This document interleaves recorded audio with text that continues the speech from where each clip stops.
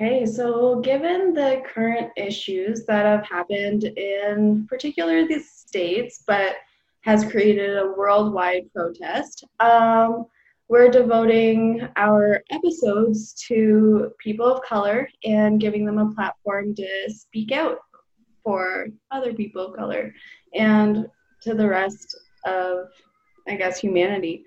Camille, do you want to introduce our first guest? Yeah, so Rugi, we've studied in social work together.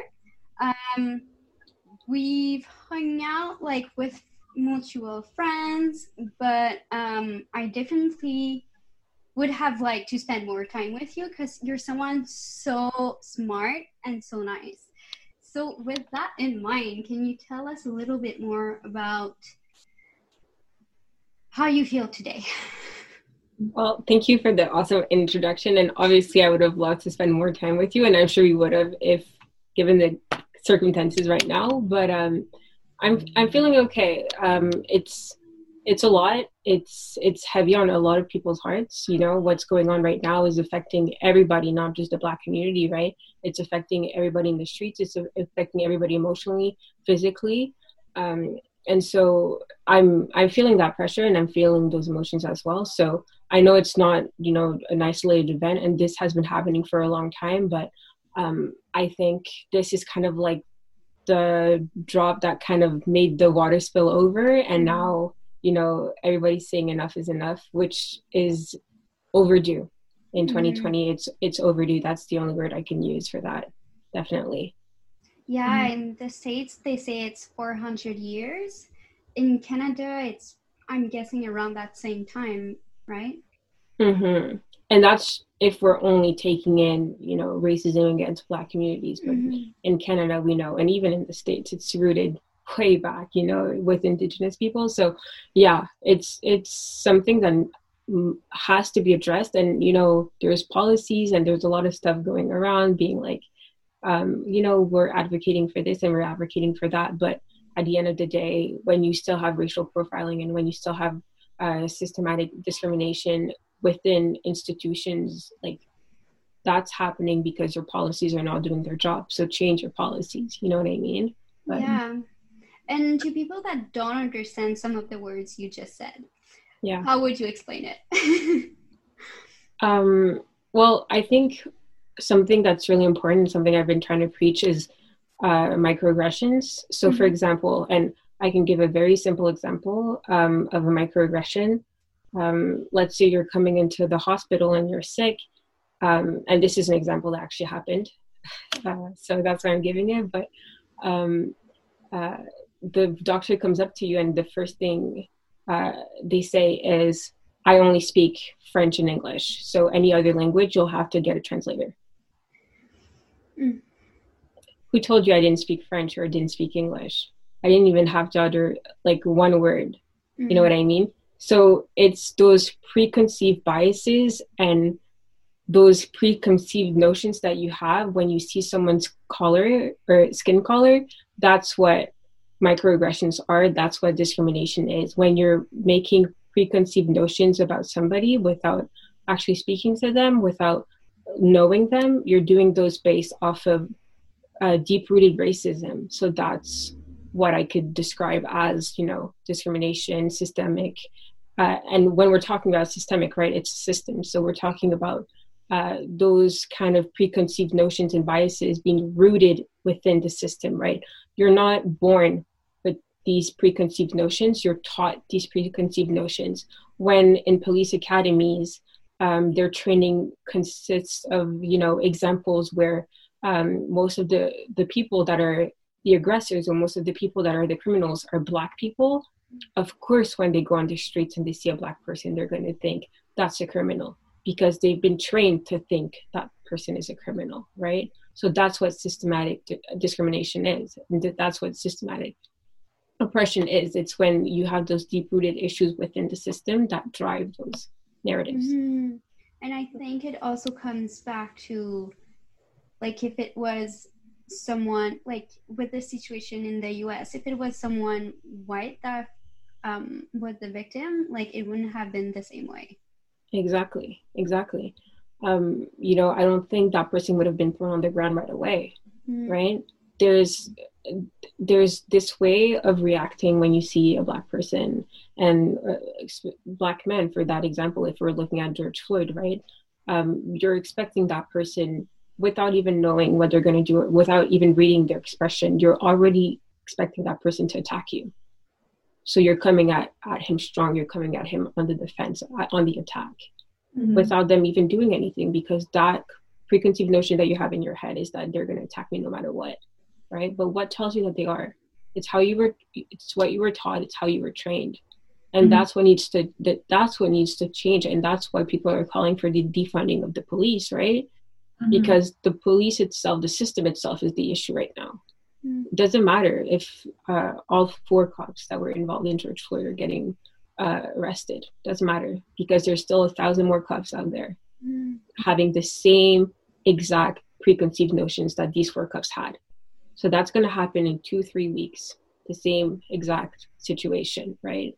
So that's why it's great that these cops are getting, some kind of justice, right? That's great. But we need to make sure that it stops at George Floyd.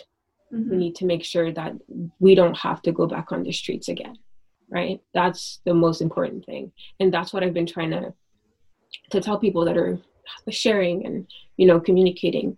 It doesn't stop. Like, it's great that you're having these conversations right now, but these conversations need to continue. And when I say that, I mean, they don't need to continue online. They need to continue in person. That's the most important thing. Yeah. So speaking of that, when it comes to changing this system, how can they implement things to avoid systemic racism, if I said it right? Yeah, I think it's about involving communities, right? They know the best ways to fix an issue because they're in the community. So instead of making policies that affect those communities without consulting them, consult your communities, right? Make sure that you have a voice in there that knows what they're doing, instead of making decisions that don't involve you and that don't concern you on other people. That's the only way I can see this changing, right? Yeah. And make it fair. It's not, you would think there's this complicated answer to it, but it's very simple. Make it fair. If you're convicting someone of a crime in a certain way, everybody should be convicted the same way. Or are certain people convicted a certain way and others another way? Yeah. Right. 100%. A lot of it has to do with as a comfort zone thing, right? It's forcing people to step out of their comfort zone, and it's forcing everyone to do it. Even the people of color, any community of any minority who's trying to speak out right now, is forcing them out of their comfort zone, and even, as Camille and I, we're both pro everyone, right?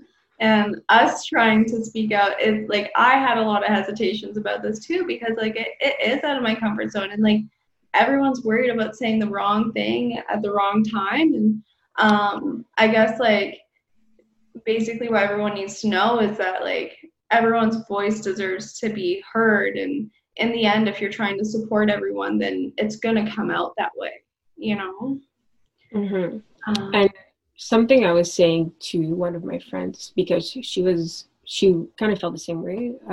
She was I don't know what to say. I don't know what to do. And she was sharing a lot of stuff, and she's I'm sharing all these things, but I want to make sure that some of those words are coming from me, because I want to speak too, but I don't want to take over voices for other people, right? And so she reached out to me and she asked me if she could share what I had written, because she felt that was a way of raising Black voices.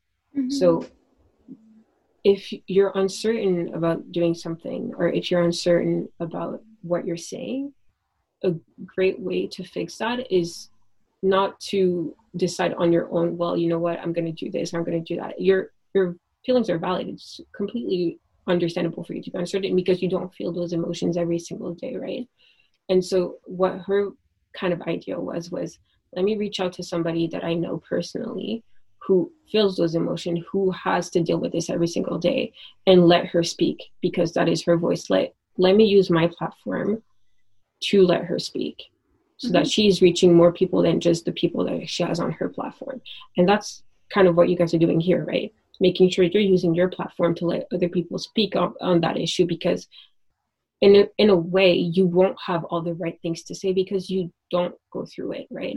But the only way you can make sure that you are being an ally, that you are contributing to this conversation, you are contributing to the movement, is by letting the people that do know what they're doing, that do know what is happening, speak on it. Yeah, 100%. Can you speak a little bit more about some of the ways that you're trying to speak out about it, and like what platforms you're using, whether it's Instagram, Facebook, if there's any like community, like virtual speaking that you can do, or anything like that? So for a long time now, I think it's been five years, I've been part of this group on Facebook, which is for Black and Indigenous Black women. So they share a lot of resources. It's like a group on Facebook that shares a lot of resources for like jobs for racialized minorities, or any type of resources that we could use. And so I've been involved with that group for a long time, and we've been actively trying to help the community. But most platforms that people will be using, and that I've been using right now, is Instagram. I don't have TikTok. I know a lot of people are using TikTok, but I had to delete that because that was just too, you get obsessed with TikTok, so I had to get that out of my way. So I haven't had TikTok for a few months now, but I use Instagram and Facebook mostly. And for now, it seems like it's been getting the message along, I decided to speak on my words. Like, I've shared a few things around, but I think it's important to let people know, like for example, the post that I posted, I wrote that like at night, and I was just mad because I was looking through like Instagram, and I was looking through Facebook, and a lot of my so-called friends were staying silent. And that was getting me really upset. And I had my little sister, I think, reach out, and she's like, have you seen this person didn't say anything? This person is not speaking up. Like, because these are people, like, I grew up in a very close-knit school. So my sister knows all of the people that I grew up with. So anyways, she was reaching out, and she was also upset. And so I was like, I know, I'm seeing it. And then I was just mad. And I wrote what I wrote. And like, one of the lines that I said was, if you're not going to fight for my brothers and sisters, then you're never going to fight for me. And if you're not going to fight for me, why am I going to stand by you? Like, and that's a fact. If you can't fight for that person when it's my turn to be on the ground, don't fight for me. You don't have to, because clearly you don't care. I'm not just another name you can put on your hashtag. That's not the way it works. You have to speak up for everybody, not just for one person because you know them. Yeah, 100%. I agree. And I found too that, like, for example, on Instagram, some people were posting like that black picture for Blackout Tuesday, but that's the only thing they did. And I have a problem with that, because it's just, I feel like it's just about the trend, and it's not even about like the actual issue.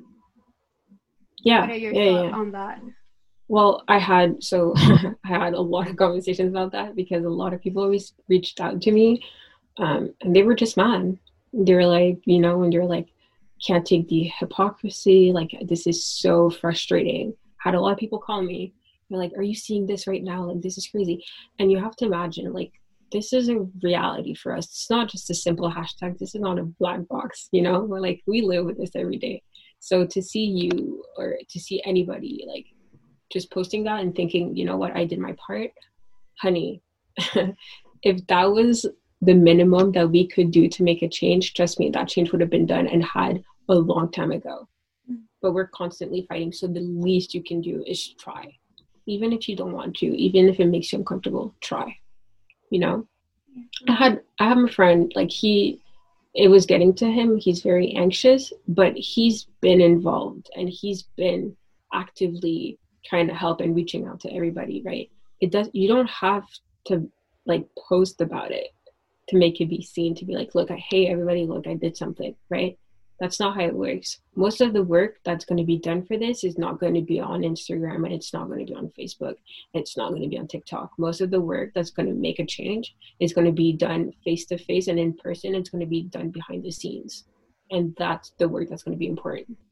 Mm-hmm. So I love your hashtags, and I love what you're posting, and I see it, I understand it, and it's good to like spread resources. Like the ones that I appreciate the most are like the ones spreading resources, you know, like resources for Black people and like, resources for everybody, you know, for mental health and all that kind of stuff. I love that because a lot of people are not aware of those resources. So for them to have those, that's great. But the other things, like, we get it. It's good once, but like, you know, what are you doing behind that? Mm-hmm. Yeah, and I guess there's that one quote from Jim Carrey where he talks about like, if you're going to help a homeless person, imagine how you would feel being that homeless person, having someone come up to you, bring you a free meal, a total stranger, and then put a camera in your face and ask you how you feel about getting a free meal from a stranger. Mm-hmm. Like, leave your ego at home and like actually like do something with your actions. You know what I mean? Mm-hmm. Like, and I guess that like just the black post or whatever it was, it resonated with me. I'm not super big on social media. I share things and so on, and Facebook more so. But like at the end of the day, like there's a lot of ego in social media, and there's a lot of people that will say a lot of stuff, but they don't do anything about it. Right? Yeah. And it's tough. It's so tough. And it's, well, what you said is perfectly right. Like the ego of it is what, you know, and nobody's dumb. Like we see it. You know what I mean? Like, I mean, Kemi, you've seen, like, we were in classes together. You've seen the type of people that have had interactions with. Like, I'm not, like, obviously not going to blast anybody, but like certain people, and because we had conversations about racism in class, you know what I mean? Well, we don't have a choice. Because we're in social work, you know? And so it was very flagrant to see, like, people reactions, and then it's the same people that are, like, posting about it online, being like, yeah, like, you know, follow the movement, Black Lives Matter. But your comments when we had classes together does not reflect what you're posting online. You know what I mean? So I see it. I don't speak up about it. You know what? Like, a lot of people, you can spend years arguing with them. They won't get it through their heads. Yeah. So just let them be, you know? Justice will preserve, but just let them be. Yeah. For sure. Okay, so like, I think you can relate because you're in social work, right? And sometimes it feels like, because we know so many things about like social issues, that it almost feels like some people are ignorant about it. Like I had in my personal life some arguments with people because they thought that racism was only like a personal thing, a personal issue. And things like that. So like, how could you explain it to someone so that they would understand? And one thing that is kind of hard for me is because I know a lot of people online are saying like, you shouldn't ask Black people to explain to you. Like, you should do your own homework and you should do like your own studies. Like, there's many things online, but it's as if they don't understand if it's not someone they know. I will say this. I think it's very important to ask the people around you. Like, I'll answer your question, but I'll just give one example just before that. I have one of my closest friends, and she was thinking of getting braids in her hair. And before she did that, she came up to me and she asked me, hey, like, I've seen everything online. I know that's kind of seen as like cultural appropriation. I want to get your take on it. Like, please educate me, I guess, you know, like, talk to me about it. And I sat down with her and I explained to her. And it was not like, she didn't come at me aggressively. I didn't come at her aggressively. This was like 4 years ago. Till this day, she's never gotten braids in her hair because she understood. To answer your question, you can only explain or like advocate for racism to people that want to listen. A lot of people are closed off. Like there's this guy from my high school, and like I can see on Facebook what he's posting, and like it's very aggressive. He's coming at us very aggressively. Why are there riots? Like, we don't care. Like, it's done. Like, the cops arrested. Like, stop the riots. Like, you guys don't understand what this is about. You're messing up the movement. Blah blah blah. And when we try to talk to him, he comes at us aggressively. People like that are closed off. No matter what, you can make the most sense possible.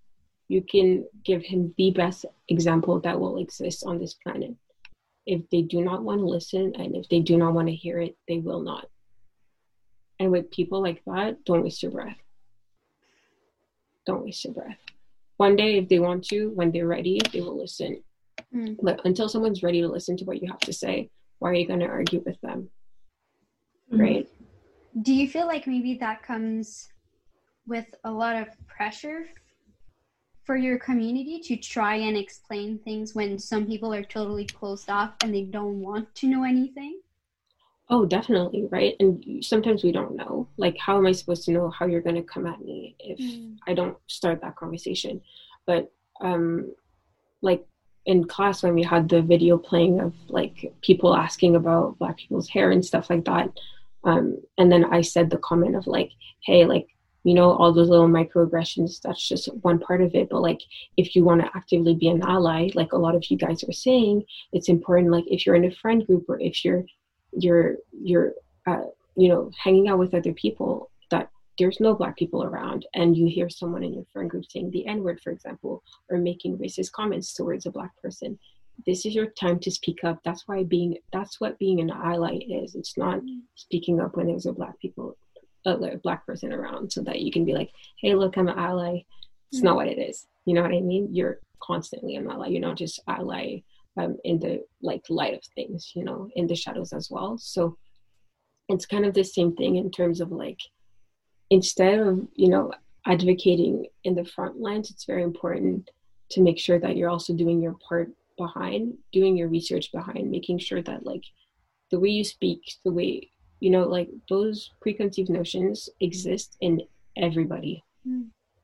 Everybody. So it's very important for you to break those down, you know, be aware of them, and then try to, you know, reconstruct yourself. And I'm not, like, I say this a lot of times, you know, I'm not coming at you angry. I'm not coming at you mad. I'm just trying to tell you.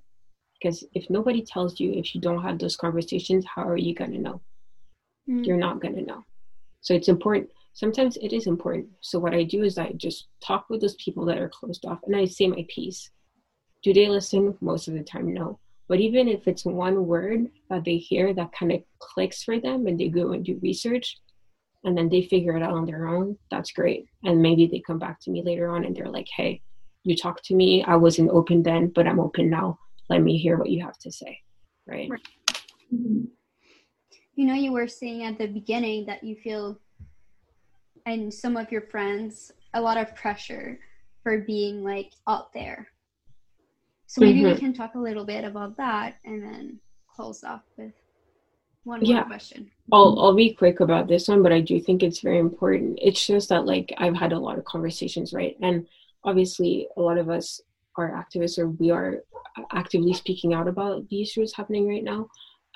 But it's important, and I'm talking to everybody here, it's very important not to overwhelm people or put pressure on people or expect from us. You know what I mean? Let people speak, especially Black people, let them speak when they are ready, because a lot of them have built up anger, or a lot of them have a lot of fear, and a lot of them have a lot of sadness. So it's important for people to be able to put everything they're feeling into words. And let me tell you, it's not easy, right? Because we are going through all those kind of emotions. And so I've had, you know, not just one, not just two, multiple friends speaking to me, just saying that, like, it's a lot, because we're having everybody reaching out to us and telling us, hey, how do I do this? How do I post this? Like, is this okay? Is this blah, blah, is this, blah, blah, blah, blah. It's great. We completely agree. Reach out and do all that kind of stuff, but also be aware that if you're doing it, there's maybe like 30 people doing it to that person, right? So it can be a lot sometimes. And so just make sure that you're not just doing it to gain something, like we talked about in terms of like ego and all that kind of stuff, but make sure you're doing it for the right reasons, to raise voices for Black communities. That's the best, like I could say, right? To make sure that if you're reaching out to them, that they feel like what they're doing in response is actually giving them a purpose. So like, given everything that's going on, what advice would you give to those people who are struggling and who are constantly being asked to speak, or being asked for, I guess, confirmation from other people about social media and what they're posting? What advice can you give to them when it comes to, I guess, setting boundaries with people? We were joking with my friend, we're like, we kind of need like a pool of like answers so that like we can just send them off, because this is how many messages we're getting. So, you know, we were joking today and we're like, you know what, we should like make like this generic like answer that we're just sending off so that we can actually answer everybody. But one thing I will say is, don't feel guilty. It's okay. You can't be everywhere at once. You're one person. So do not feel guilty, and remember that you have a lot of people backing you up, right? So reach out if you feel that pressure. I've been on the phone constantly since everything's been happening, you know. So, and this is not, like I said, it's not a one-time thing. So even before, like even when Breonna Taylor, you know what I mean? So just reach out to the people that you know will be there for you. And when you reach out in a state of vulnerability, people will always be there to support you, and won't judge you. Definitely not, especially not in a time like this. So don't feel like you have to answer everybody. Don't feel like you have to be there for everybody, because sometimes you can't. And it's no use if you're not able to, you know, give your all into something. So don't feel pressured, right? And don't feel obligated to be everywhere at once and to answer everybody at once. And if need be, I'll share like my generic emails to everybody. I'll be like, hey, just send these to everybody, you know, just to calm everybody down. No, but I think it's important for people to reach out. It's conversations. And even in terms of like people that are, you know, wanting to be allies, like the best advice I can give anybody that I have been giving anybody that's been asking me is have actual conversations with people. Like, it takes 2 seconds to be like, and I mean, everybody's smart. You can know, have you had an interaction where you feel like you've wronged somebody, or something you said could have been misconstrued? Like, have that and reach out to that person. It takes 2 seconds and be like, hey, like, I love you. I'm here to support you. If I've ever done or said anything, I want you to let me know, because I want to change, and I want to make sure that I'm a better person, right? And you could have said it not in a bad way, but you never know how it's interpreted. So I think having actual conversations and making sure you're there for people instead of just being there for a hashtag is the most important thing. Because my fear is that, like, after the hashtag dies down, after this whole thing, are people that have been advocating hard still going to be open to making changes into their own behavior as well? Because sure, the system needs to change, the police needs to be defunded, sure, but what about your behavior? Because microaggressions and discrimination is present, and that's not just the system, but it's you as well. So you need to make sure that your behavior adjusts to what's happening right now, for sure. That was awesome. Well, thank you so much for agreeing to do this. Like you said, the best thing to do is to talk to people, and so that's what we're trying to do here. Yes. Yeah, that was great. Thank you for having me. Very welcome. And I really appreciate what you guys are doing. It's a really, really great thing. Really. We're trying.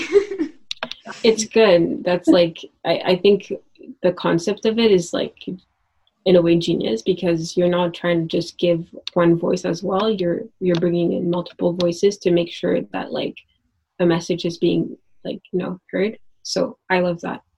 So that's the way to be an ally, and keep doing it. Okay, so this is our second guest relating to the issue that happened in the States, and that's starting a worldwide protest. Her name's Emanuela, and this one's going to be in French, so it might be French and English. So hopefully we have some French listeners. Okay, Camille, why don't you introduce our next guest? Yeah. So Emanuela puis moi, on a travaillé ensemble pendant 1 an, presque 2 ans. Environ. Ouais, en travail social. Puis là, ben, elle a quitté pour faire un long, beau voyage, puis travailler au Sénégal. Donc, la place est à toi. OK.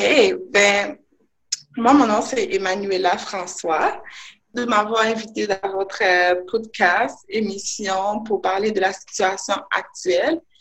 Ben, je suis éducatrice spécialisée, puis j'ai une formation universitaire en études de conflit. Donc, toutes ces formations m'ont permis particulièrement de réfléchir sur la personne humaine, mais dans mon cursus de conflit, j'ai pu particulièrement étudier les conflits de race, qui était très important pour moi de comprendre ces enjeux-là, parce que j'ai vécu des situations, puis je ne pouvais pas nécessairement mettre la théorie là-dessus. Donc, en faisant mes travaux universitaires, j'ai pu entrer dans les détails pour voir qu'est-ce que la littérature disait là-dessus, qu'est-ce que la science disait là-dessus, ce qui va permettre, en fait, que je comprends mieux, en fait, les causes, les luttes des races et des classes sociales de toutes sortes. Donc, moi, je suis haïtienne. Je ne sais pas si c'est bon, je peux partir. Donc, comme je disais, moi, je suis d'origine haïtienne et ça fait 9 ans que je suis au Canada. Donc, ce qui m'a permis de comprendre beaucoup de situations, d'enjeux par rapport à la race.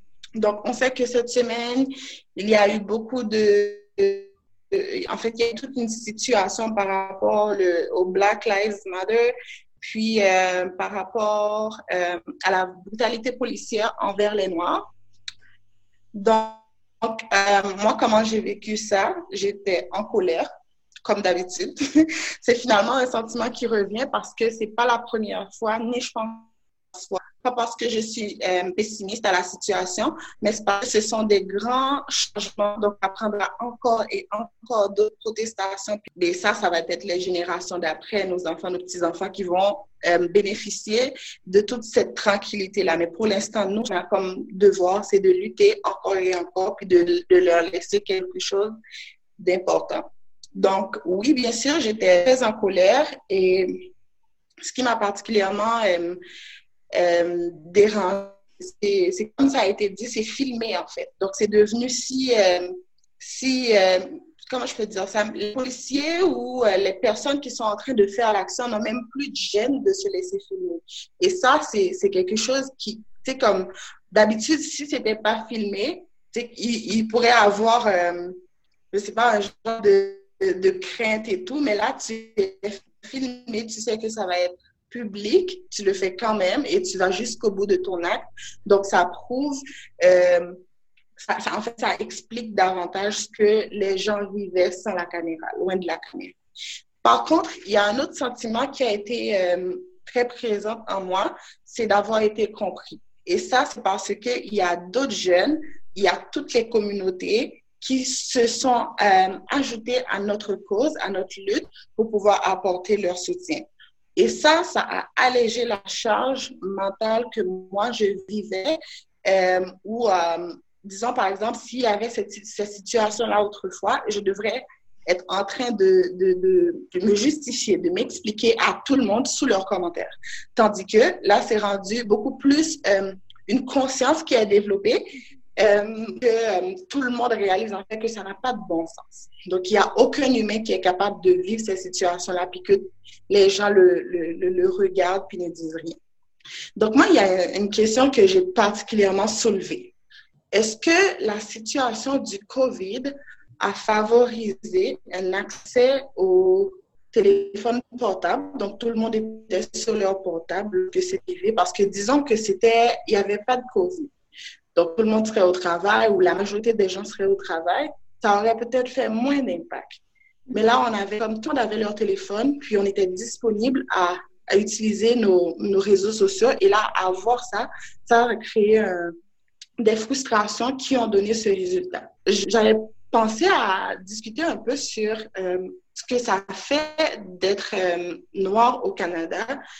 Est-ce que ces situations-là se répètent ici? Parce qu'on sait que la plupart du temps, c'est toujours les États-Unis qui est ciblé. Mais est-ce que nous, ici, c'est quelque chose qui se vit pour nous en tant que communauté afro-descendante? Moi, je répondrais que oui. La première fois que j'ai réalisé ou que j'ai compris que j'étais inférieure aux yeux des autres par rapport à ma couleur de peau, tranquillement, j'essayais de comprendre tout ça, je faisais ce que j'avais à faire pour réaliser que ça n'avait pas de sens. Je parlais pas, je disais pas grand-chose, mais au fil du temps, j'ai appris à dire non, j'ai appris à protester, à dire mais non, pourquoi c'est moi qui dois faire ci? La dernière fois que ça m'est arrivé, c'était au mois d'avril passé. C'est pas parce que j'ai grandi au Canada, que j'ai fait des études, que la situation ne pouvait pas se répéter. Au contraire, elle s'est répétée encore dans un autre milieu de travail où j'ai été. Et là, j'ai pu dire quelque chose. Et là, j'ai pu dire, ça fait pas de sens. Parce que j'ai été à l'école, j'ai étudié dans vos universités, je sais ce que c'est et je peux me défendre ou encore parler pour les autres. La situation est que j'ai été embauchée à titre d'éducatrice spécialisée dans une résidence pour personnes âgées et la majorité des femmes noires qui travaillaient étaient des préposées.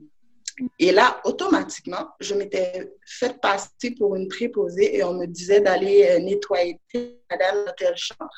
Nécessairement me dire, c'est quoi votre rôle? Est-ce que vous êtes nouvelle? C'est quoi vos tâches?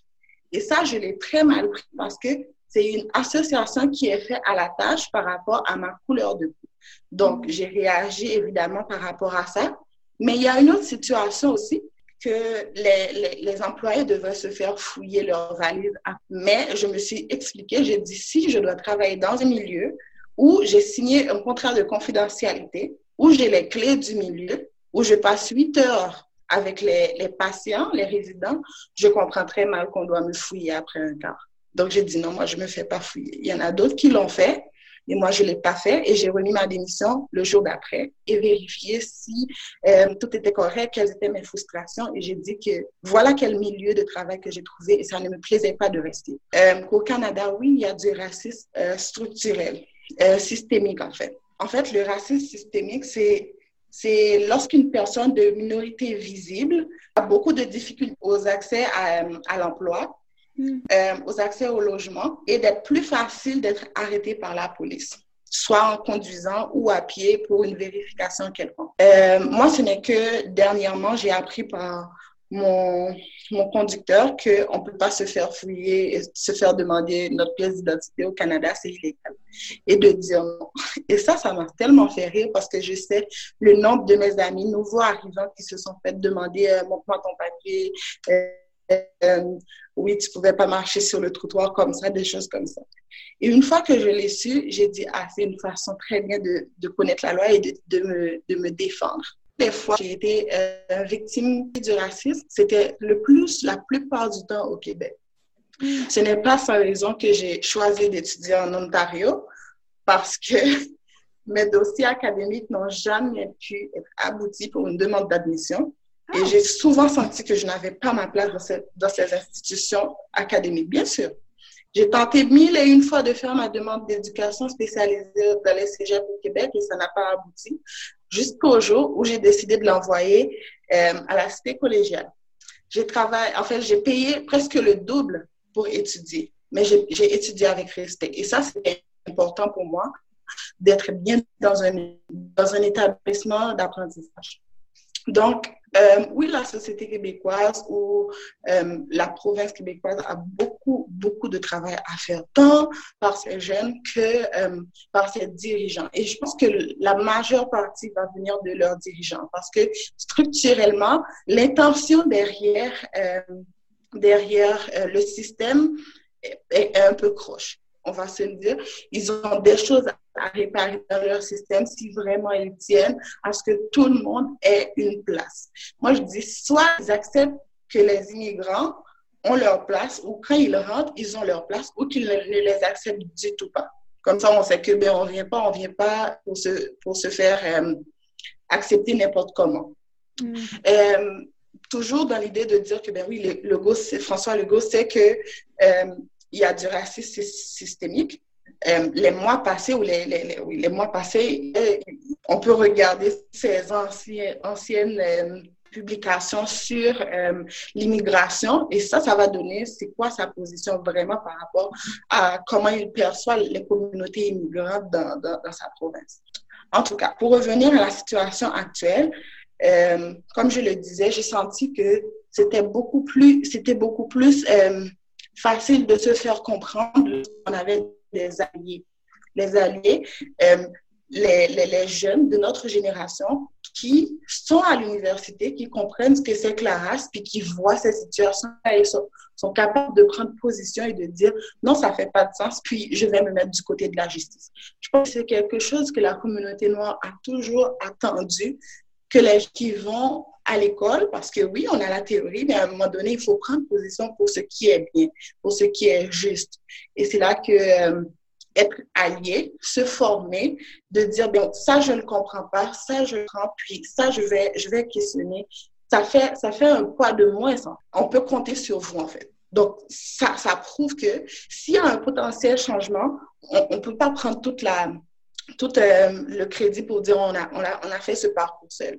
On avait des alliés, on avait des gens, et la majorité des gens qui étaient avec nous, c'était la population blanche qui nous a donné, oui, nous nous sommes soudés entre nous, mais nous avions votre soutien pour avancer dans la cause. Je voulais souligner aussi l'idée que moi, je me suis défendue au travail. Donc, quand je me suis défendue, bien, c'est sûr que je fais sortir mes griffes à chaque fois que je suis en face d'une situation de discrimination. C'est un peu dans ma personnalité de me défendre comme ça. Et j'ai des amis qui me disent « Mais toi, tu es tout le temps en colère et frustrée. Tu vas être vue comme la femme noire frustrée. » J'ai dit « C'est pas grave. » J'ai dit tant et aussi longtemps que quelqu'un me dérespectera, je serai toujours la femme frustrée et je suis fière de porter ce titre. Parce que c'est comme un stéréotype qui vient dans un concept où tu dois te défendre, tu dois t'affirmer. Donc, étant donné que tu déranges en t'affirmant, donc on trouve une stéréotype appropriée pour te faire fermer ta bouche. Et moi, c'est pas grave. Donnez-moi autant de titres. J'en ai déjà eu, mais je dois faire passer un message. Je dois me faire comprendre et c'est important que je le fasse. C'est peut-être quelque chose qui va susciter, en fait, la réaction des gens. Parce que la femme superwoman, dans les familles, c'est une femme souvent monoparentale qui doit tout faire pour éduquer ses enfants, qui doit aussi aller au travail, qui doit soit être scolarisée, qui doit se battre pour avoir un salaire décent ou lutter toute sa vie. Donc, c'est cette même femme-là qui devient frustrée plus tard. Parce qu'il faut comprendre aussi que la femme noire est en bas de l'échelle. Il y a l'homme blanc, la femme blanche, l'homme noir, puis il y a la femme noire. Puis, moins est-ce que tu as des possibilités de t'en sortir, comme étant si tu n'es pas scolarisé, si tu as des difficultés, une mobilité réduite, en fait, tu es encore en dessous des femmes noires.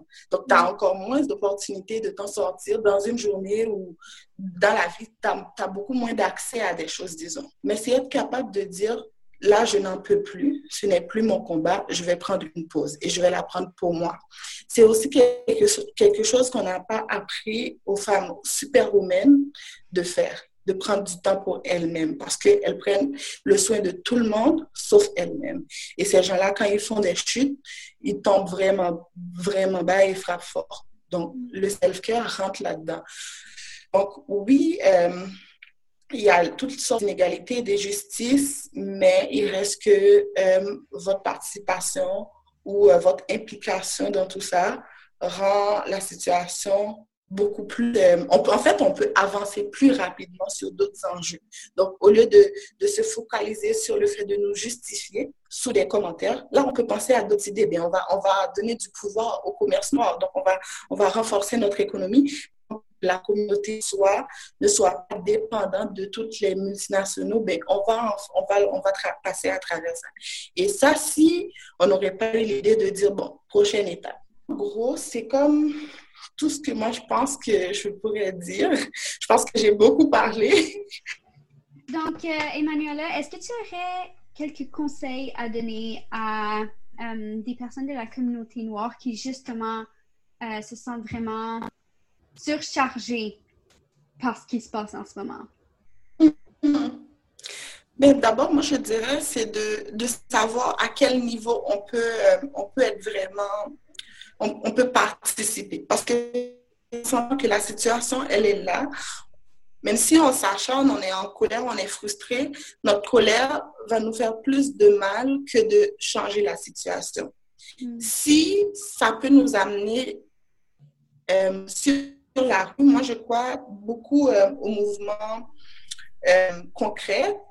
Donc, si on peut mobiliser des gens pour dire, bien, on va tester encore et encore et encore, oui, c'est une bonne façon d'utiliser son énergie ou toute cette rage-là d'une bonne façon et de se faire entendre. Parce que ça, c'est très important. Toutefois, si notre colère, on est juste dans notre chambre, on ne sort pas, puis on est en train de la nourrir, moi, je pense que c'est malsain et c'est là qu'il faut prendre soin de soi. D'abord, c'est regarder quelles sont les actions que tu peux vraiment prendre en charge. Donc, il y a des choses que tu vas beau le voir, tu vas beau chercher, mais tu ne pourras jamais faire quelque chose pour avancer la cause. Tu vois ce que je veux dire à travers ces parties. Comme par exemple, moi, dernièrement, j'étais juste sur mon lit, je regardais plein de posts sur Instagram, comme d'habitude. Mais là, je suis tombée sur un particulièrement qui disait d'aller signer des pétitions. Et j'ai dit, ben non, ça me manquait de faire un petit peu d'action. J'ai pris mon ordi et j'ai signé toutes les pétitions. C'est ça qu'on dit? Pétitions? Oui. toutes les pétitions qui allaient pour la cause, en fait. Oui, il y a d'autres causes qui m'interpellaient que je pouvais signer. Oui, j'ai signé, tu vois ce que je veux dire? Toutefois, après, je me suis sentie que je n'ai pas juste été en train de poster des choses toute la journée. Donc, j'ai fait des actions qui peuvent amener la cause quelque part d'autre. Et ça, c'était très important. J'ai trouvé aussi quelqu'un qui avait mis envoyer un courriel, je ne sais pas à quel État aux États-Unis, puis d'écrire son nom. Alors, je l'ai fait, puis je ne sais pas si c'est parti, mais j'ai senti que j'ai aussi participé à travers mon téléphone pour faire quelque chose d'autre. Parce que la technologie reste un outil important pour la cause dans notre génération. Donc oui, ça ne suffit pas, mais ça peut être très utile. D'autres choses qu'on peut faire, c'est, moi je trouve que si on est trop dépassé, il faut juste savoir se respecter. Je peux faire et qu'est-ce que je ne peux pas faire, qu'est-ce que je ne dois pas faire. Parce que quand on se pose ces questions-là, on prend du temps pour soi, je pense qu'on aide mieux la cause que si on est d'être trop dépassé par les événements.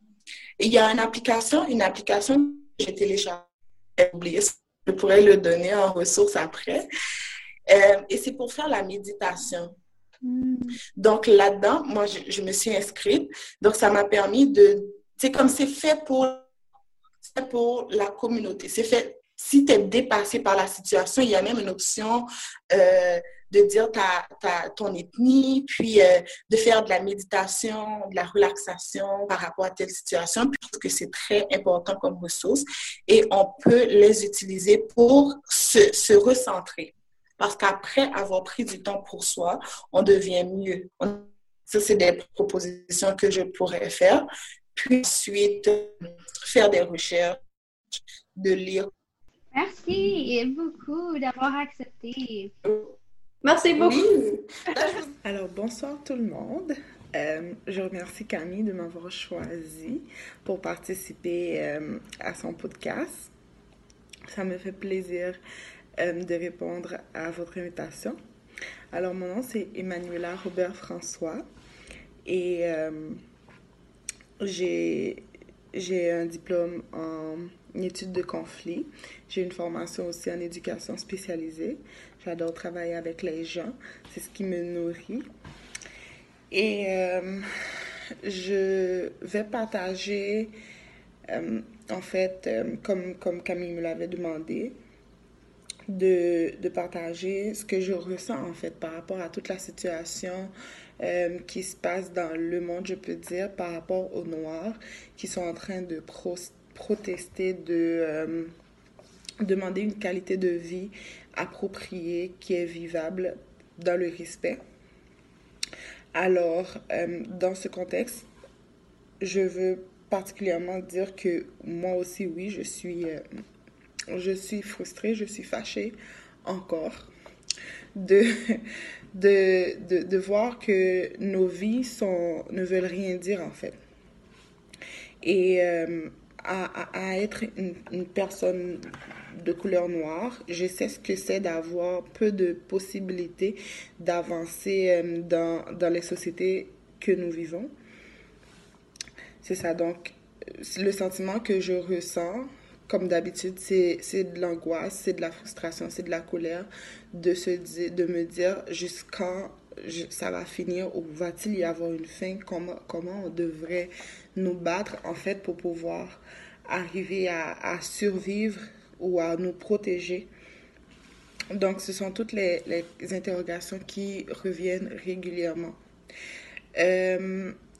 Toutefois, c'était beaucoup plus, je ne peux pas dire facile, mais c'est juste réconfortant en fait de ne pas se sentir toute seule dans une situation où d'habitude on est seul, on est en train de nous justifier, de nous expliquer à notre entourage, tandis que là, c'est beaucoup plus facile de se faire comprendre, je peux le dire. Il y a beaucoup de jeunes de toutes les communautés qui prennent position pour la vie des Noirs. Et ça, c'est quelque chose que, en tout cas moi, personnellement, je n'avais pas vraiment vu dans les dernières années. Et ça enlève en fait une charge de nous expliquer sur les réseaux sociaux, de nous justifier à des jeunes de notre génération. Donc, je trouve que ça donne une possibilité d'avancer sur d'autres aspects beaucoup plus pertinents par rapport à la lutte. Donc, on sait qu'on est au Canada. Donc, est-ce que ces situations-là sont fréquentes au Canada? Je peux dire oui, parce que j'ai vécu pour la première fois du racisme en tant que tel dans une société blanche. C'est quand je venais d'arriver, j'avais 19 ans et je travaillais dans un milieu où je voyais que toutes les tâches qui n'étaient pas, que tout le monde voulait pas faire m'étaient attribuées indirectement. Et là, je commençais à comprendre en fait ce que cela voulait dire être une femme noire dans une société où tout le monde, où la majorité des gens est blanc. Donc, à travers ces situations-là, je vais particulièrement parler de privilège blanc, racisme systémique. Donc, quand je dis racisme systémique, je veux parler des milieux où les Noirs ont beaucoup moins d'opportunités à s'en sortir. Comme par exemple, trouver un emploi, c'est pas quelque chose qui est facile pour un Noir. Tu dois mettre beaucoup d'atouts dans ton CV pour pouvoir te démarquer. Déjà, ton nom n'aide pas la situation, mais une fois que tu es vraiment appelé pour cet emploi, donc tu dois faire tes preuves fois 1000 afin de pouvoir être accepté. Donc ça, c'est quelque chose que les personnes blanches n'ont pas à faire dans cette société-là. Trouver un logement, c'est quelque chose de très difficile. Des fois, le propriétaire va trouver une raison très inappropriée ou par rapport pour te refuser le logement. Et là, tu dois encore et encore chercher un lieu pour te reposer. Donc, c'est comme des besoins de base. On n'est pas capable d'avoir accès à comment je peux dire, aux ressources-là, parce que particulièrement, on est noir et ça nous empêche, ça nous enlève comment je peux dire ça nous enlève des opportunités. Donc, j'ai dit le travail, j'ai dit l'emploi et il y a aussi l'aspect aussi... ouais, c'est ça. Donc, le travail, donc il y a des charges particulières que tu vas avoir à faire parce que tu es noir, etc. Donc, ça, c'est des situations qui relèvent en fait du racisme systémique parce que en tant que tel, la société est bâtie pour que les gens de la communauté noire soient en dessous ou soient moins favorisés par rapport aux autres. Et je pense que tant et aussi longtemps, on n'aura pas à changer, on n'aura pas changé la structure de la société. Donc, les Noirs seront encore en train de se battre ou réclamer des choses de base pour vivre adéquatement. Donc, quand je parle de privilège blanc, je peux souligner l'idée que un blanc par rapport, une jeune femme blanche de mon âge n'aura pas à faire les mêmes démarches que moi je fais pour avoir un poste. Donc, moi, mon nom de famille, c'est François, donc ça sonne pas vraiment Tremblay. Quand on le voit dans un CV, ça fait une différence, ou même dans une demande d'admission. Donc, j'ai encore moins d'opportunités de réussir qu'une femme blanche dans la société. Et c'est pas parce qu'elle, elle a choisi de le faire, c'est parce que la société ne prend pas en compte que toutes les femmes de 27 ans devraient avoir les mêmes opportunités à compétences égales. Donc, c'est le privilège blanc, en fait, qui fait que la personne est née, puis elle a toujours été privilégiée de certaines choses dans la société. Maintenant, ce qu'il faut faire avec ces privilèges-là, c'est de savoir quoi faire avec. Est-ce que je fais comme si je comprends pas, puis je m'en fous, puis je continue à vivre ma vie tranquillement, je fais mon pique-nique? Ou je vais utiliser ces privilèges-là pour épauler d'autres? Parce que la société est inégale, ça ne veut pas nécessairement dire que je ne comprends pas le concept de la société, je comprends pas comprends pas le bien et le mal en fait. Donc je prends position pour le bien, pour la justice, pour ce qui fait du sens ou pour la protection des droits de la personne en tant que telle. Donc si de manière si structurelle, la société ne met pas en place d'opportunités pour mieux accompagner les personnes noires. Donc, en tant que personne ou individu qui jouit de ces privilèges de blanc, il devrait être en mesure de dire je vais me battre à tes côtés. Je comprends que tu as besoin des droits, que tu as des droits et qui ne sont pas respectés. Donc, ensemble, on va s'en sortir, puis je vais t'épauler. C'est comme Gariana, la comédienne, a dit, c'est utiliser ces pouvoirs, ces privilèges-là comme un genre de super pouvoir pour pouvoir apporter un changement continu, un changement important en fait dans la société. Donc c'est cette expérience-là que je voulais faire, c'est ces points-là que je voulais faire souligner. Mais ensuite, il y a aussi... récemment, j'ai vécu encore du racisme ou de la discrimination basée sur la couleur de ma peau dans un milieu de travail encore. Et ça a été particulièrement plus... en fait, j'ai dû de façon plus directe m'imposer ou m'affirmer pour dire à l'employeur, ben non, ça n'a pas de sens comment vous me traitez. Et moi, je ne veux pas rester dans ce milieu parce que ce n'est pas normal que je me fasse traiter de la sorte. Et vraiment, j'ai quitté, mais j'ai dit ce que j'avais à dire. Donc, une femme noire qui s'affirme de façon très radicale, de façon très directe, est une femme frustrée, est vue comme une femme frustrée, fâchée, tout le temps en train de sortir ses griffes. Donc, moi, c'est un titre que je porte fièrement parce que je me dis, dans n'importe quelle situation, si on essaie de brimer mes doigts, bien sûr que je vais sortir mes griffes. Ça va de soi, puis je suis très fière de porter ce titre. Mais je veux dire, c'est une stéréotype qui essaie de bannir, en fait, tout ce que la femme noire essaie de faire comme affirmation. Parce que dans la société, les femmes noires sont en bas de l'échelle. Donc, on peut comprendre que quand tu es en dessous, puis tu essaies de prendre ta place, donc tu es vue pour une petite effrontée. Et je pense que le concept de la femme noire frustrée, ou ce stéréotype-là, vient particulièrement, en fait, déranger l'ambiance ou l'idée derrière que les femmes s'affirment. Donc, moi, je pense que c'est quelque chose de très, très pertinent ou important ou nécessaire que les femmes noires s'affirment. Parce que quand on ne te donne pas d'opportunité de parler, tu parles, puis tu te fais écouter, tu te fais entendre. Puis aussi, il y a l'idée du superwoman que je tenais aussi à souligner, d'enjeu sur son chemin. Par contre, c'est une attitude qui est valorisée.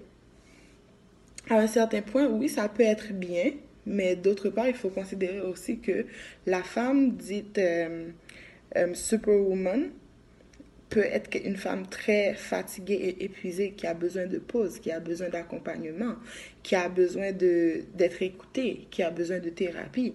Donc oui, tu sais, comme on est forte puis on s'en sort bien, mais on n'est pas toujours... À l'intérieur, on vit des choses puis on aimerait en discuter, on aimerait être écouté. Donc c'est là que ces femmes-là, du jour au lendemain, elles sont dans la dépression, puis elles vivent des situations traumatisantes, puis elles n'arrivent pas à en parler nécessairement. Et ça, je trouve que une femme superwoman qui est en train de faire un breakdown peut projeter, en fait, sa frustration par rapport à la société, par rapport à tout ce poids-là qu'elle porte sur son dos, puis qu'elle doit être fière, puis qui est valorisée, alors qu'elle ne voudrait pas nécessairement porter toutes ces responsabilités-là. Donc, vraiment, moi, je trouve que on a beaucoup de chemin encore à faire. Je sais que on a une très grande mobilisation, et si ça prend tout ce groupe-là pour amener vers le changement qu'il faudra, je crois que mes enfants, mes petits-enfants ils vont continuer à se battre, parce que le changement n'est pas pour totalement bientôt. Et ça prend de refaire la société, de repenser la société, la structure politique de la société qui doit être repensée et inclure toutes les communautés de façon égale. Donc ça, c'est quelque chose que je ne pense pas les autorités sont prêtes à faire. Toutefois, notre position continue à être maintenue, et si les jeunes de notre génération, blancs, noirs, autochtones, tout le monde se met ensemble pour défendre la bonne qualité de vie, je crois que nos enfants auront un meilleur lendemain, même s'ils auront encore à continuer la lutte, mais disons que nous aurons pris la bataille et la porté à quelque part pour qu'eux, ils puissent continuer. Est-ce que si la vie en 2020 était normale, on allait au travail tranquillement ou à l'école, est-ce que ça aurait fait cette différence-là? Donc ça, ce sont des questionnements que j'ai eus personnellement. Ensuite, il y a d'autres questionnements que j'ai eus, c'est par rapport à... Est-ce que c'est pas... En fait, l'idée de sortir en groupe. On sait que les gens ont été en confinement pendant un bon 2 mois. Maintenant, est-ce que c'était pas une situation, un contexte pour sortir puis de se retrouver en foule, en groupe? Est-ce que c'était pas une ambiance sociale qui manquait à la population canadienne ou américaine ou française dans les pays, les grands pays? Est-ce que c'est pas une ambiance de foule qui manquait aux populations qui fait qu'ils ont sorti marcher avec nous? Ça se peut que les intentions étaient bonnes, mais moi, j'ai posé ces questionnements-là m'ont tourné à la tête et je les pose. Toutefois, il est important de dire que la participation de tous a permis que nos voix ou qu'on se fasse mieux écouter vers les instances nécessaires. Donc, cette grande mobilisation-là de tous, je pense que c'est vraiment quelque chose d'admirable à voir comment les jeunes blancs défendent les jeunes noirs, puis sont solidaires, s'indignent devant ce qui se passe, puis de voir que la vie de tout le monde compte, la vie des noirs compte. Et ça, c'est quelque chose que je n'oublierai jamais, en fait. Moi personnellement, pour pouvoir faire face à cette situation très stressante, parce que monter sur les réseaux sociaux c'est très stressant, Donc, pour pouvoir faire face à cette situation, qu'est-ce que je fais? Donc, particulièrement, je fais des actions. Donc, c'est-à-dire, si je trouve qu'il y a des pétitions à signer, je les signe. N'importe quelle action que moi, personnellement, en mon pouvoir, je peux participer, donc je le fais. Et c'est une façon pour moi de regarder la situation et de me dire, il y a des choses que tu peux prendre, il y a des choses que tu ne peux pas prendre. Et ça, tu dois te respecter là-dedans. Autant que il y avait la manif à Montréal, j'étais à Montréal à cette période-là, donc je suis sortie manifester ma colère de façon très concrète pour dire, c'était pas juste une question de position sur les réseaux sociaux, mais c'était de dire, j'ai une voix, puis je vais me faire écouter. Donc ça, c'est ce qu'il faut faire, donc prendre position, faire des petites actions significatives pour soi, mais savoir connaître ses limites. Il y a aussi d'autres ressources que moi j'utilise. Avant que je les partage, d'abord il faut prendre du temps pour sortir. Des fois, il faut se déconnecter, tant des réseaux sociaux, mais dans sa tête aussi. Donc, se déconnecter, sortir des réseaux sociaux, prendre une marche, écouter de la musique, écouter d'autres contenus, dormir, parce que j'en connais beaucoup qui ne dorment pas. Donc, dormir, mais aussi se déconnecter de ses pensées. C'est comme une plateforme pour méditer. Donc, c'est fait exactement pour le contexte de Black Lives Matter. Je ne sais pas si c'était là avant, mais ça s'appelle Liberate. Puis, il y a toutes sortes de méditations de 5 minutes, puis en lien à la situation raciale qui est en train de se passer. Il y a des personnes compétentes, des docteurs, des psychologues qui font la méditation et qui permettent qu'on se détache en fait de nos... Hello, Jamil! Hello! So Jamil has been my best friend for 3 years. And we were together yesterday at the Black Lives Matter protest. So do you want to talk a little bit about that? How did it go and what did you see? How did it make you feel? Well, it was pretty interesting because first, before going there, I was like, okay, I don't know how it's going to go because many protests in the world, there is few stuff happening. We see the one in Montreal went well till the end. People start fighting for no reason, and I was like, okay, hopefully Ottawa won't be like that because that's not my goal. And before going, also I was seeing some stuff on Instagram that police are gonna be arresting people, this, that. I was like, you know what? And a few of my friends was like, oh, don't go. I was like, I'm gonna go no matter what. So don't even say don't go. And we went there, and me, you, and other few friends. Was pretty interesting. People showed up. Was actually, I didn't realize there was many people until this morning. You know, watched the video on the news. I was like, oh my goodness, was a lot of people. Like legit, was insane. And I'm gonna say like, was very powerful to see everyone shows up. Especially also seeing white people shows up of that. So that was pretty interesting. And yeah. So given like the current or past events that happened in the States, a lot of our speakers and guests have talked about systematic racism. Have you ever had experiences with that? Do you believe that it's very prevalent even in Canada? Yes, it is. So I think every places in the world, they have their way of expressing their racism stuff. Because in Canada, we don't see, like in the States, we don't see people getting killed for no reason. But in Canada, it's like other way, which is going to be when you go for a job, for example. Sometimes in certain jobs, they will hire a white person instead of a black person, but they have the same experience, but the black person will get rejected. And that I'm speaking by experience, right? You see that. Or for looks, sometimes you enter in a store, for no reason, you just get this dirty look, like because you're black. And I think that's a huge problem. because we shouldn't be looked like that. We're all human at the end of the day. If I go to the store, that's the same thing as you go to the store or another person go to the store. Someone can just see you like, oh, you're black. Well, you're a gangster. Yeah, I'm gonna call the cops on you. Come on. No, that's stupid. And that's how racism it is in Canada. And I live in so many places. I live in New Brunswick, Toronto, and Ottawa. And trust me, both of those places, there is racism. There is. And you said when you're black, it is what it is. But I can't anymore because it's just too much.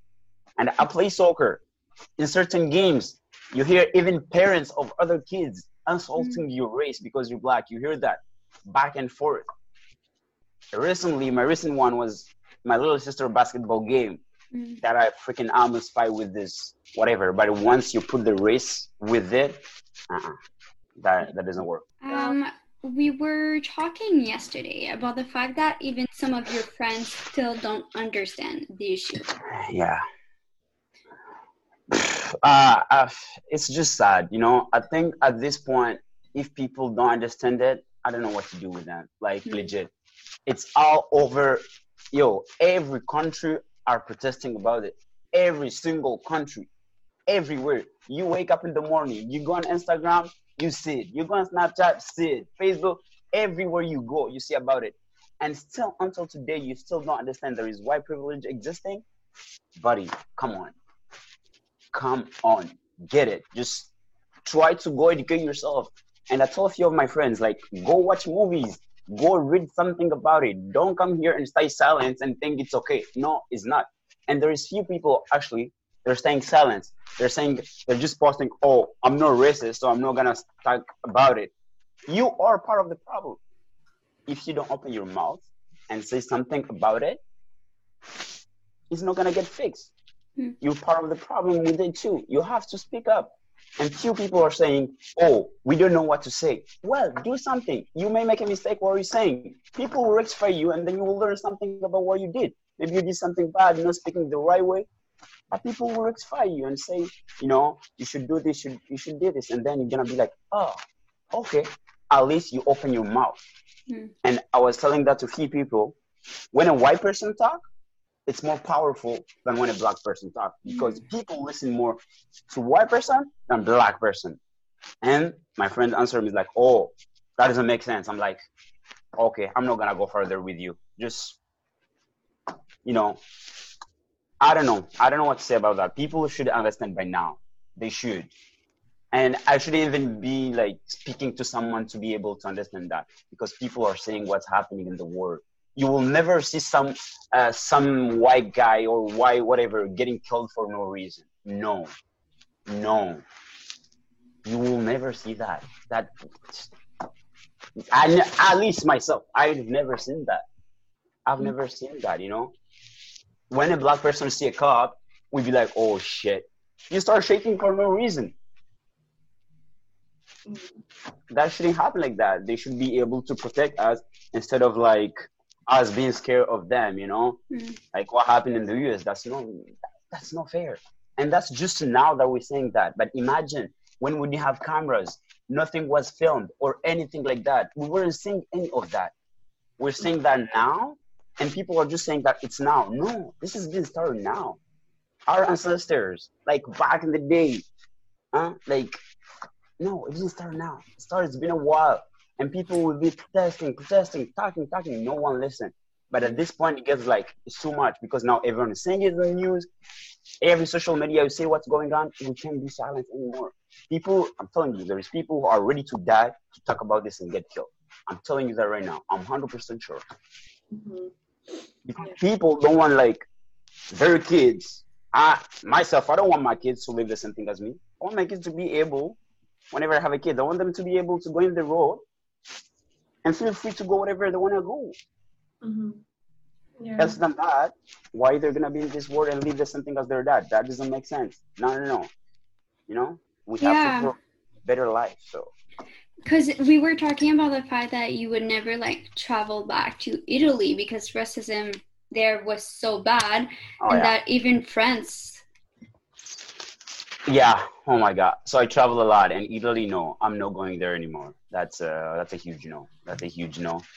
Uh, some restaurant, they just look at you like weirdly, and you don't feel safe whenever you enter the place. So I tell myself, no, I won't go there anymore. You go few airports that I went through, they'll be just looking at you weirdly, and then ask you stupid questions that don't make any sense just because of your skin color. And they don't say that just because of your skin color, but when you realize the question coming, you're like, yeah, obviously they just arrest me to ask me this few questions because I'm this and this. Gladly, I'm a Canadian, so my passport is powerful. Just like, hey, what's up, man? You know.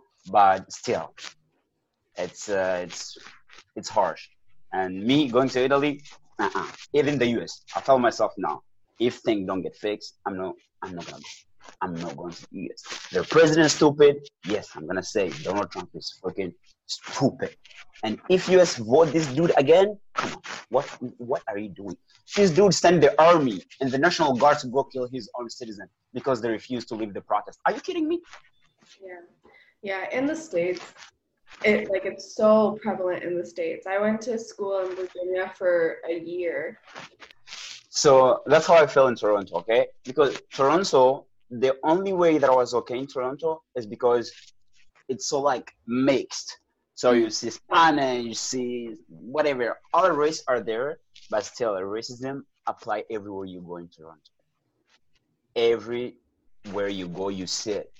Because there is still people who don't accept that there is black people in this country. And what I told to these people, look at this way. If black people leave Canada, do you think Canada is going to keep going like the way it's going? No. Trust me, no. This country is made to be like for everyone. There is every culture, every religion, every whatever you want to say, there is in Canada. And if you don't accept that and keep insulting people for no reason, that's not going to work. That's not going to work. And that's Toronto, because I feel in the whole Canada, whatever provinces and all of that, it's Toronto that have a lot of black people. Mm-hmm. But it's also Toronto that you see a lot of racism. Mm-hmm. It's crazy. Mm-hmm. I can't think of any experiences more than my soccer games that went like crazy, but you see it. You see like people, even at the bus, man. Mm-hmm. You will sit with someone that is white, you will leave the chair and go sit somewhere else. Really? Like, yeah, and you wonder in your head, you'd be like, okay, I'm stinking? Like, what the hell? You know? Mm-hmm. But it is what it is, but people have to change this, you know? Mm-hmm. And people have to accept that there is white privilege and that shit. I don't have anything against it, okay? But use it the right way. Use it in a way that will, like, it's gonna be useful for everyone, you know? Because if you don't do that, then you're just gonna make it worse, and then until when? And you see people like, oh, we're tired of hearing this, of saying this. Imagine people living it. Mm-hmm. We're tired of living it. No, we're not hearing it. We're living it every single day of our life. Mm-hmm. So you should think about those people that knew, like, oh, I'm tired of seeing it on social media. I'm tired of seeing here and there. Then speak up. Maybe one day it's gonna stop. Mm. Yeah. Speaking of social media, there's a lot of talk about how people are using, how do I put this? Like, people are, like, businesses using it to advertise their business by supporting, like, the Black Matters, like the Black movement. Talk. Mm-hmm. Yeah. And then, like, even people, like, they're just posting, like, the black screen, but they're really just doing it as, like, it's just a trend, you know? Yeah, it's just a trend, yeah. So how, like, what advice would you give people when they're posting on social media about it? I think you should post on social media, not as a trend, but as you mean it. If you don't mean it, then don't go with it because of trend. Because first I post the skirt, the black skirt, and then I remove it from my Instagram. I remove it. Why did I remove it? Because was actually blocking all the other posts that was useful to other people to read and see other stuff, you know. And what was worse, because people were posting it and put Black Lives Matter, you know, the hashtag Black Lives Matter. So whenever you put Black Lives Matter, all was seeing was all black skirt, right? And I removed mine, and many people, they removed it. Some people still lived it. So I think when it comes to that way, don't do a thing because it's a trend, because you're gonna get view, because people are gonna like it. No. Do it because you meant it. If you don't mean anything about it, then please don't. Don't post it. Don't. If you're doing it for likes, for anything, don't. Don't do it simply. Yeah. There's also the aspect of like, it's really separating and really like emphasizing like the color part of it. Where like I feel like, you know, the colors like shouldn't be an issue. The issue is that you're not being treated like to other humans. You know what I mean? So like we should be focusing on the fact that we all need to equally instead of like continuously dividing the two. Right? I think the world will be a better place if at least not loving each other. I don't care. Just understanding each other and be able to listen to another human being speaking without any fight or anything. You know, just to be able to understand each other, listening to each other. The world will be a better place. But as we're speaking right now, it's bad. It is bad. You know. Right. Now, did you go to university or college? Is that where you met? Yes. Well, I went to college, La Cité, the French college. I don't know, because La Cité is most of like, it's a huge mixed school. Like, it's very powerful with Black people also. So I don't know if I leave any racism there. Maybe not that many. If I did, I don't remember. But I went there. I graduated there for computer technical. And then now I'm back for another program. High school, we're young. So you see a lot of racism of young people also. So people will insult your race for no reason. You know, because they see, basically they grew up with the racism. You know, and no one was born with racism. We have to put it that way. No. You get influencer who are racist. You see this here, and you put on your mind, oh shit, Black people are dangerous. You weren't born with that. No. You see that somewhere or whatever, and then you're like, oh, okay, I hear this, so I'm gonna just assume Black people are this. Or, oh, you hear this. Ah, okay, Muslim people are terrorists. You know, you can do that. And I think this have to go on parents. Parents have to educate their children about this. You know, you can't let your kids do stupid stuff and just say whatever they want. No, come on. Educate them about it, you know? Like, say something about it. Don't let your kids say, oh, Muslim people are terrorists. Oh, Jewish people are this. Oh, people, whatever, they're this. No, don't let it happen. Because we let it slide once, twice, and then it become a huge problem. Look where we are right now. 2020, still fighting about it. When does this just start? We're still fighting till today. That's because no one's getting education about it. I think this thing here, we should put it on university, on college, on high school, everywhere. And it should be mandatory to learn about it. It should. Call it something and educate people about it. That way, maybe we're gonna learn about it and we're gonna use it in a good way without hurting people. Yeah, I think like one of the issues too is like, so Camille and I were both in social sciences, right? So like we talk about this stuff and we learn about that stuff, but the issue is that it's a choice. You know, we had to choose to learn about it. So like obviously like we're open-minded about it and we want to hear about it and learn more about it, but like people who are like they're not taught young, so they're kind of closed off to it, and then they don't bother wanting to listen or wanting to learn, right? Yeah. that's a problem. But hopefully everything will change. That's the hope, you know. That's the hope. Change is not gonna happen tomorrow, not after tomorrow. It's gonna take a while. We get that, but at least start the change. Do something. Come on. Talking You know, about I want to be able to get arrested by a cop and feel like a white person get arrested like a cop too. Dude, ever see a black person arrested by a cop when you're in a car? You're shaking for no reason. Because you're just scared. You know? And even if you do something wrong, okay, yes, you have to get arrested. When you do something wrong, you have to get arrested, but not get killed.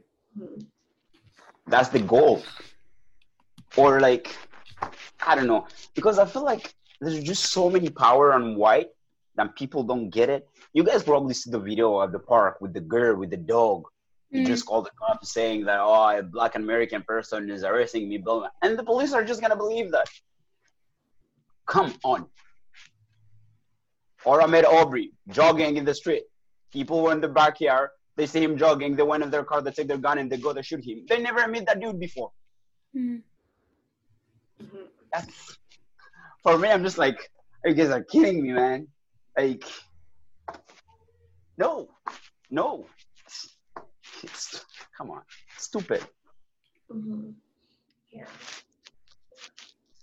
So that's what we want. We want people to be able to at least push it together and be equal, be treated equally. We're all human beings at the end of the day.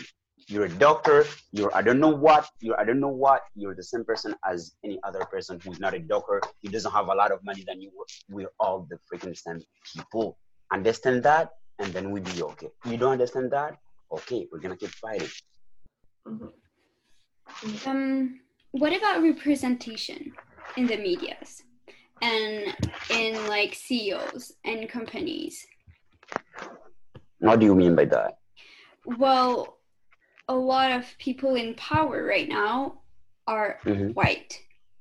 Yeah. And a lot of people in the medias are also white. There's a restaurant in Ottawa, and they had a bunch of people like working on their Instagram, and obviously one person posted the like black screen, like Black Lives Matter, but then someone else who was just, you know, randomly working on the Instagram, wasn't paying attention, and went and posted like a promotional thing for the company.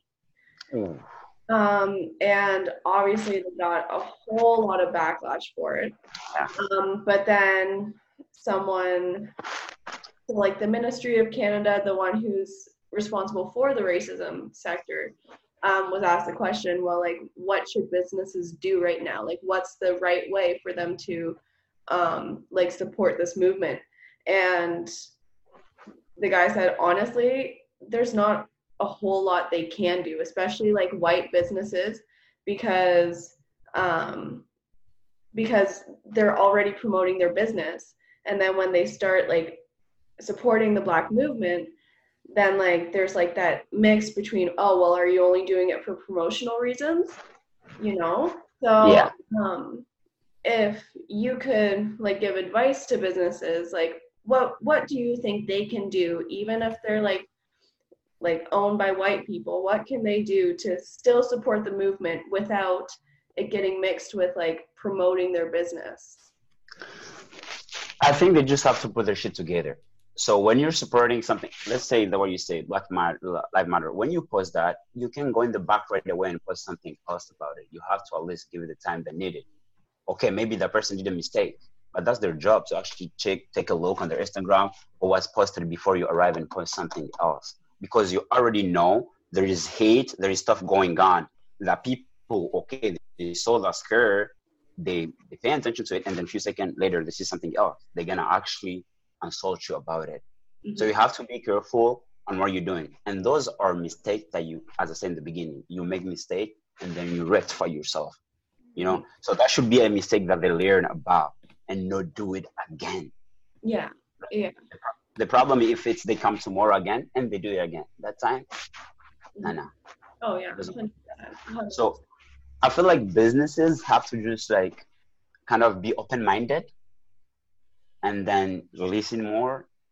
And I think that's pretty much it, because at the end of the day, they're doing their businesses, but you have to think about others and think about people who are getting hate every day or whatever. You have to think about that. You can just focus on your business when you know there is something huge going on. You have to speak about it, you know. You have to say something. Don't say silence. Don't just be like, oh, well, I'm just here for my business. I'm here to sell this. Just no. What happens if tomorrow no one's come at your business? What are you going to do tomorrow if no one decides to come at your business? No one decides to buy shit by you. What are you going to do? You're going to still be, it's my business. Oh. Tu vas aller en faillite, and then after that, you're not going to have money. Right? So I think businesses have to just be open-minded, listen, and try to do the right thing. Think about it, about doing something. You know you're a business. If you post something on social media, billion, thousand, I don't know people, how many people are going to see it. So you're like an influencer right away because you have so many followers, so many people saying you're a business. You can do stupid shit like that, you know? And that's something as celebrities. Many celebrities stay quiet in the beginning. They can do that. You can just stay quiet. No, come on. Open up about it. There's this guy on YouTube. His name is King Bash. This guy started losing follower, started losing deal because he's actually speaking about this Black Lives Matter and shit. And he posted a video. He's like, I don't give a shit. If you don't understand what's going on, then don't be my brand deal. Don't be my follower. Like, leave my page. And I think he's right. Yeah. He's right. You can't just come and hate someone because he's speaking about what's going on in the world and he's fighting for his right. You can do that. Right? So. And I think, too, for the businesses, something that they could do is internal work. So they could do, like, workshops with their workers about, like, ethical diversity and things like that. Yeah. That's right. And that's goal is something as cops. I think cops should be more than 2 years in college. To be honest with you guys. Like, they should be, like, I don't know, teaching more than just holding a gun and shot a gun or what you have to do when you arrest a person. No. They should learn more about diversity, about everything. Yeah. To protect us. So they should know every single thing, not just know, oh, this is a gun, I have to hold it, shoot someone. No. That's an issue that we see also in mental health. Like, they don't necessarily know how to handle people in a crisis. And before it was with domestic violence as well. But knowledge is so powerful. Yeah. If there's one thing that you could say to those white people who don't believe racism is that bad or like aren't open-minded to it, if there's one thing that you can get across, what would that be? I will tell them, take a seat, breathe, and see what's going on in the world. Just close your eyes for a second. Just don't think about anything. Just take everything out of your mind and see. Think about what's going on in the world. Don't think that you're white. Don't think that you're black. Don't think that you're brown. Don't think about anything. Sit, take a breathe, and then see what's going on. I can't say much more than that because this is just logical what's going on in the world that you have to understand. Yeah. You have to understand. If you don't, come on. Push more to understand. Push because you have to make this world a better place. Yeah. And if you don't push more to understand, you're going to make the same mistake that we don't want to happen in this world. And then it's going to restart again. Yeah. So please just take a breathe, think about what's going on, Go do comment tu dis ça? Meditations. Do that. I don't know. Do something you like and think about what's going on. It's simple as that. Go watch movies. There is few movies on Netflix that are actually very good, which I don't remember the names of it exactly, but I know there is few movies. Go on a protest if you can. Go. You're gonna feel the power of that. You're gonna be like, whoa. You're gonna feel it. And people right now, this is something like, oh, coronavirus is here. Okay. We people, you just like open your eyes like, whoa, this is serious, man. This is not a joke. This is not a joke. When you see it, you're like, oh my God, it's serious. Mm-hmm. It is serious when you see it going on, right? And yes, there is COVID right now. Obviously, we know that, but it doesn't stop you to go to protest. It doesn't. It doesn't. Look at the states. Okay, this is the first time in history that each part of the state did a protest, and they're restarting again. It's kept going on, and there is COVID. Yes, we know that, but there is a big issue right now too, which is racism. Mm-hmm. We want equality, so come on. I was so upset this morning because I was on Facebook and some people said, oh, okay, so they can go protest for Black Lives Matter, but I can't like have a birthday party. I'm like, how can you compare that? Oh my God, that's the people now that I don't want to put attention to them legit. I just be like, okay, you know what? Go over there, do you. Just like, come on, man. You can't say that. How are you going to compare a birthday party with the huge issue going on in the entire world? You can't do that. You know? And there is these people, I saw them saying, all lives matter. Yes, we do know that all lives matter. We do. But all lives won't matter until Black Lives Matter. And you have to get it. Because it's not our lives that get up every morning and think about if they're going to be alive or not. It's not alive when you get arrested by cop. Think about if you're going to die or not. It's not alive that educates their children how to act and not die when you get arrested by a cop. No. You will never see a white person educating his child about, so, when you go out, a cop arrested you, then... No. And you see a Black parents do that. Be like, when you get arrested, do this, don't force anything, blah, blah, blah. That's not right. So our lives no matter till Black Lives Matter. We say our lives. Is it Black life not alive? No, it is alive. We have the same blood, all of us. If you cut yourself, it's gonna be red, just like mine or anyone else. So stop that. People saying that, stop that. You guys are annoying by saying that. Because Black lives, yes, they matter, and our lives also matter. But you have to put the one that is in danger to get fixed, and then we're gonna come back and we're gonna say, our lives matter. Mm-hmm. Yeah. Well, thank you so much for agreeing to do this and sharing all your thoughts and feelings about it. I don't know, I think one of the most powerful things is literally just hearing it from the voices of the people and giving them platforms to speak. So yeah, thank you so much for doing that. Well, thanks so much for you guys for having me. It's a pleasure, and let's hope for a better world. That's the goal. So we're hoping for that, and hopefully change will start coming soon. Well, it's already actually, we start seeing it, but we want a complete change, quality, and hopefully that's gonna arrive